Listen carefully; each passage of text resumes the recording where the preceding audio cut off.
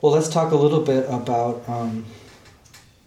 the influences for this particular piece. Okay. I mean, I can think of Cage's piano music, I could think of Henry Cowell, I could think of all sorts of people, but for you personally with this piece, was there any composers that you were thinking about when you were writing it, or... a lot of things, all kinds of things. Yeah. But it's hard to... actually, I was here for the opening of the gallery out here last Friday, and like Norman's music, actually, like the idea of like sound walk and kind of field recordings was something that entered my brain at some point.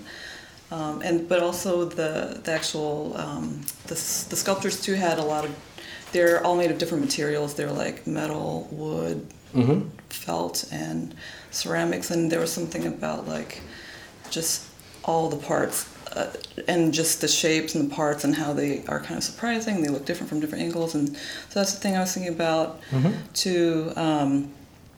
I've also there's a writer I'm really into named Anne Carson, and she's a classicist, but she like kind of puts everything in kind of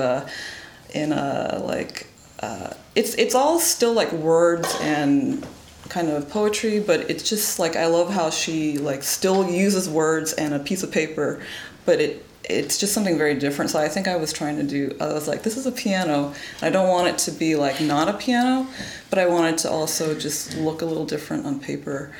And then I've also been listening to Chad Taylor's solo album, and then also recorded here at Experimental Sound Studio. Very nice recording. That's been something that's in my head, and then some other albums. Great. So there's all sorts of from the visual art world, from the literary art world. That's really nice. Really beautiful.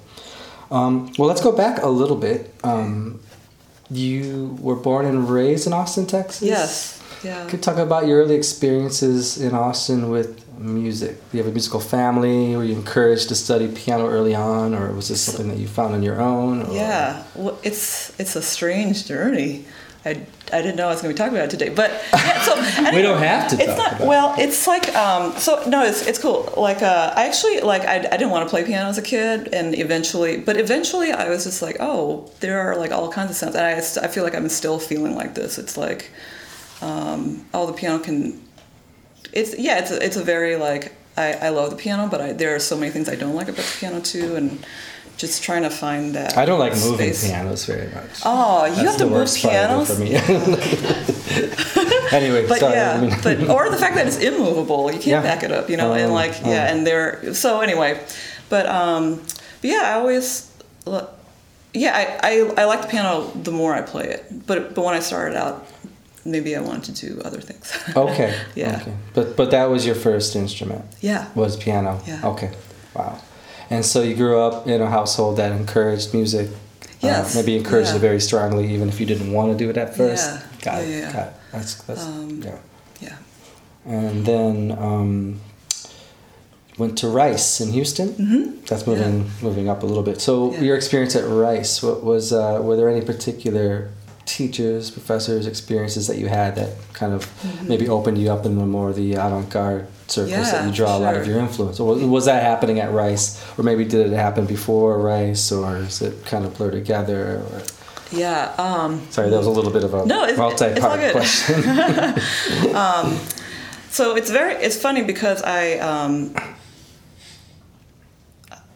so at Rice, there was a student-run new music ensemble that like was always looking for pianists, and that was the kind of thing I got into. But also my teacher played. Like he also like played a lot of contemporary music, and actually like in my studio somebody was playing the Berg Sonata, and that was kind of my way in actually, like just cool. Hearing that every week at studio class. Yeah. Kind of that, I think that's the thing where I was like, the piano's cool. Yeah, right. And then I started practicing more probably. But I originally it's really funny. I originally like wanted to like be in opera or something like that instead of playing piano, but then I was like, piano. Those Diane Viennese 12-tone composers got you away from the opera. Yeah, I know. That's okay, changed my. That's beautiful. That's beautiful. And then went to Northern Illinois after. Mm-hmm. So did you come to Chicago before that, or did you come to this area, to DeKalb, before you? Well, let me rephrase this. Were you planning on coming to Chicago already, or did you get into Northern, did the program there, and then decide to move to Chicago after? It a little bit of both. I wanted to be in Chicago actually, but and then that was my excuse for coming out. Right. Cool. And coming out to Chicago. Great. And Greg Beyer, the percussionist, was he? Yes, he's still he was teaching. Do you guys know each other? I know him a little bit through a friend. He is a phenomenal percussionist. Yeah. So actually, he was a huge influence on me. Yeah. Okay. During, we rehearsed all the time, and played just a lot of stuff together, and I learned a lot of, about music and rehearsing from him, and played a lot of different pieces when I was out there. Great. And, it was a great, it's DeKalb, so it's and it's 2 years, and it was you could do so much work when you are in DeKalb, because you're right, unless you like corn. Right, which fortunately was not an issue for me. Great. I did go to Cornfest though. You did go to Cornfest? Yes, because the corn cobs are so good. Yeah, they are good. They are good.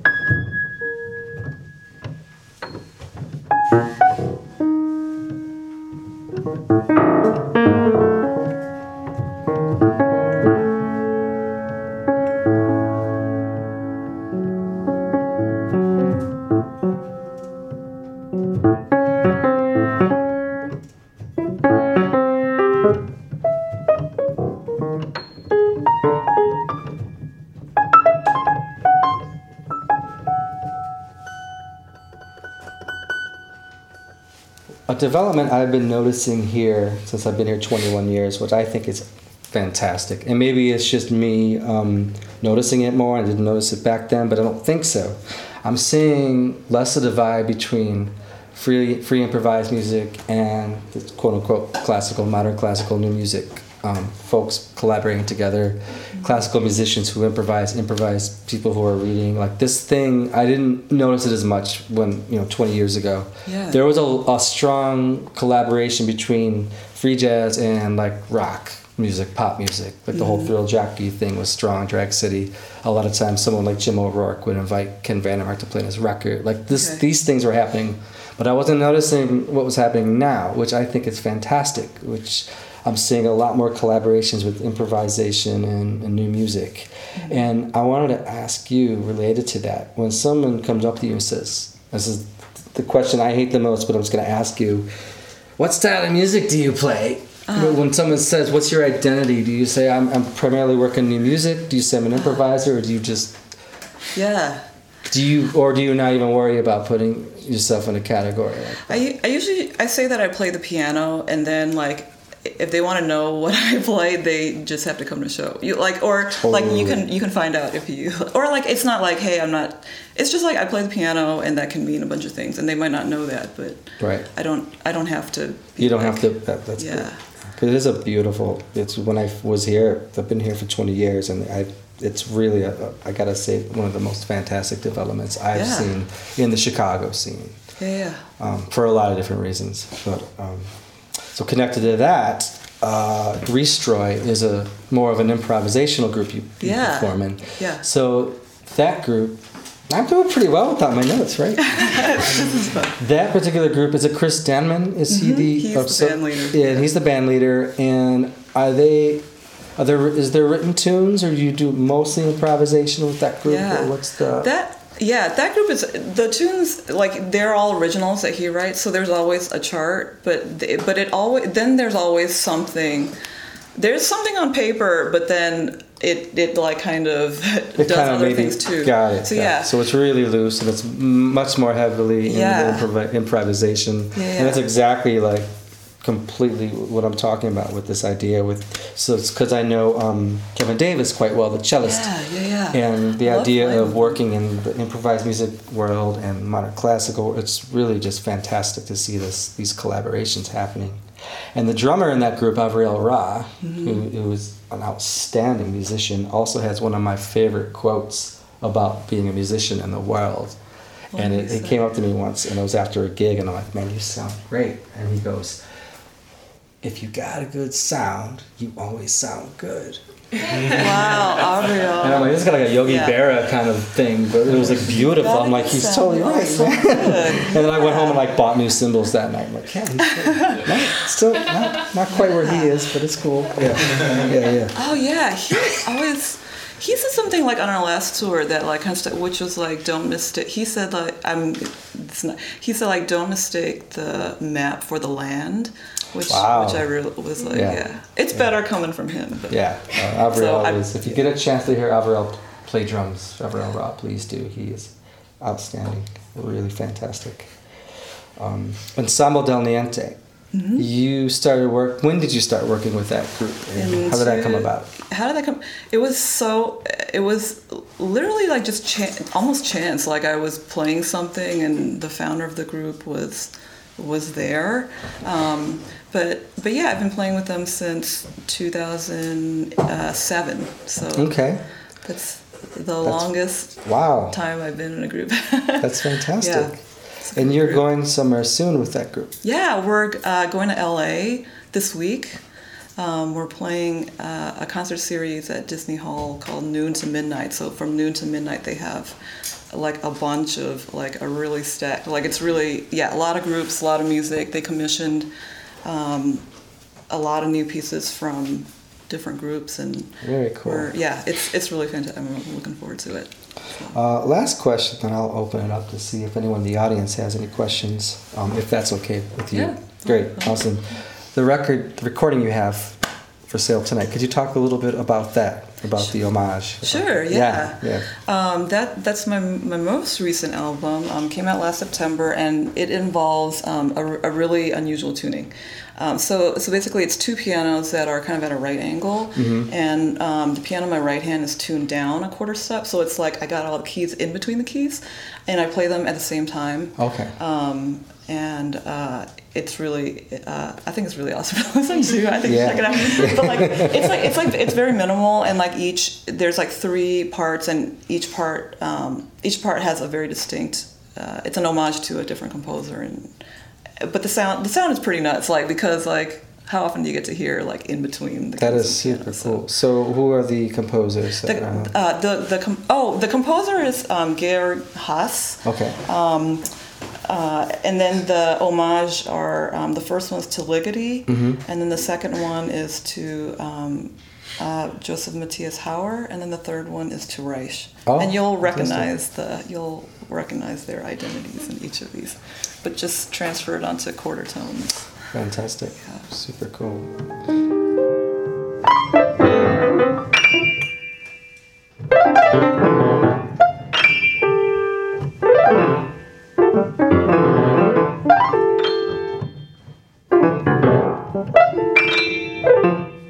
Any questions for Mabel?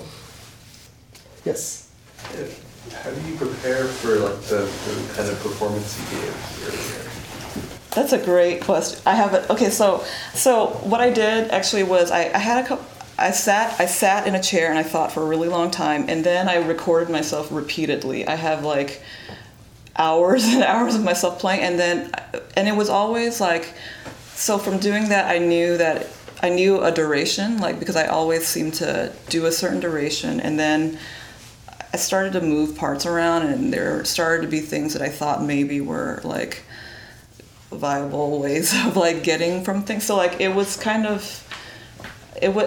from there, but it was also a little bit of just surprises. Like it was also a little bit lazy because I used like what I already had working on other things, and so like a lot of this stuff I'm gonna use like in the pieces that we're gonna play this weekend. No, you can't actually. The contract that you're gonna sign downstairs. But I use them in totally different ways. I was like, but the evil can do this, or the thing can do that, totally. And so like it was just it was also just fun to be like because I feel like I've made a lot of sounds on a piano before, and it's fun to like be like here's a thing that might work. Yeah. So it was just like literally just recording myself repeatedly and then keeping the things that I thought were all right. Super cool. So yeah. Super cool. Any other questions? Hi. Hi. So Another way of thinking about is it improviser versus is it composed, or is it jazz, or is it new music? But thinking about sort of the locus of your creativity, because you do a lot of collaboration and interpretation, and then creation here. Yeah. So I guess first one question as related to a lot of the original work you do, like Uto Body, Megalorn, Shirley. Was there a point at which you realized you moved from interpreting to creating? That just at some point in your life. Mm-hmm. And other question being, what is the relationship between the thin line between interpreting something versus creating with or around it? Because like you just said, you're using the preparations for one piece to create another thing, and obviously it all comes together, but. How does that work for you? Man, that's a great question. I feel like, I will need 2 hours to answer that. That's okay. Get a bottle of wine in here. Yeah. Those are great questions. Yeah. Wow.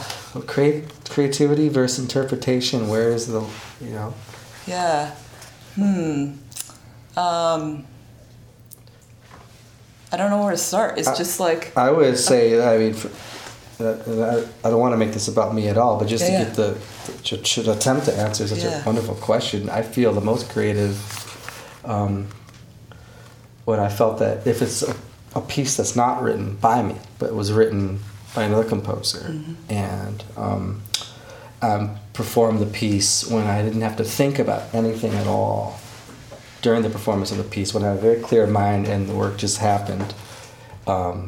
I felt like I'm being at my absolute most creative. So it was a creative interpretation of the piece is translated to me as it's not work, it's a clear mind. I made something happen. It felt like it lasted a minute. It may have been a 30-minute long piece. And that for me is this idea of creativity connected to interpretation. Yeah. So actually, that does make me think of something. Okay, so a lot of times, a lot of times I get a piece that is totally new. Someone just wrote it, and they're trying out new things, and it's very funny because it kind of exists in this place where it's still they did write something, but it still could be it could be one thing or another, and different things work. Right. And so you're always kind of if you don't feel too tied to I don't know, it just kind of a new composition just kind of rides this kind of a line between I can put some input right. And I can be hey, what do you I did this time, what do you think of this, and right. So that already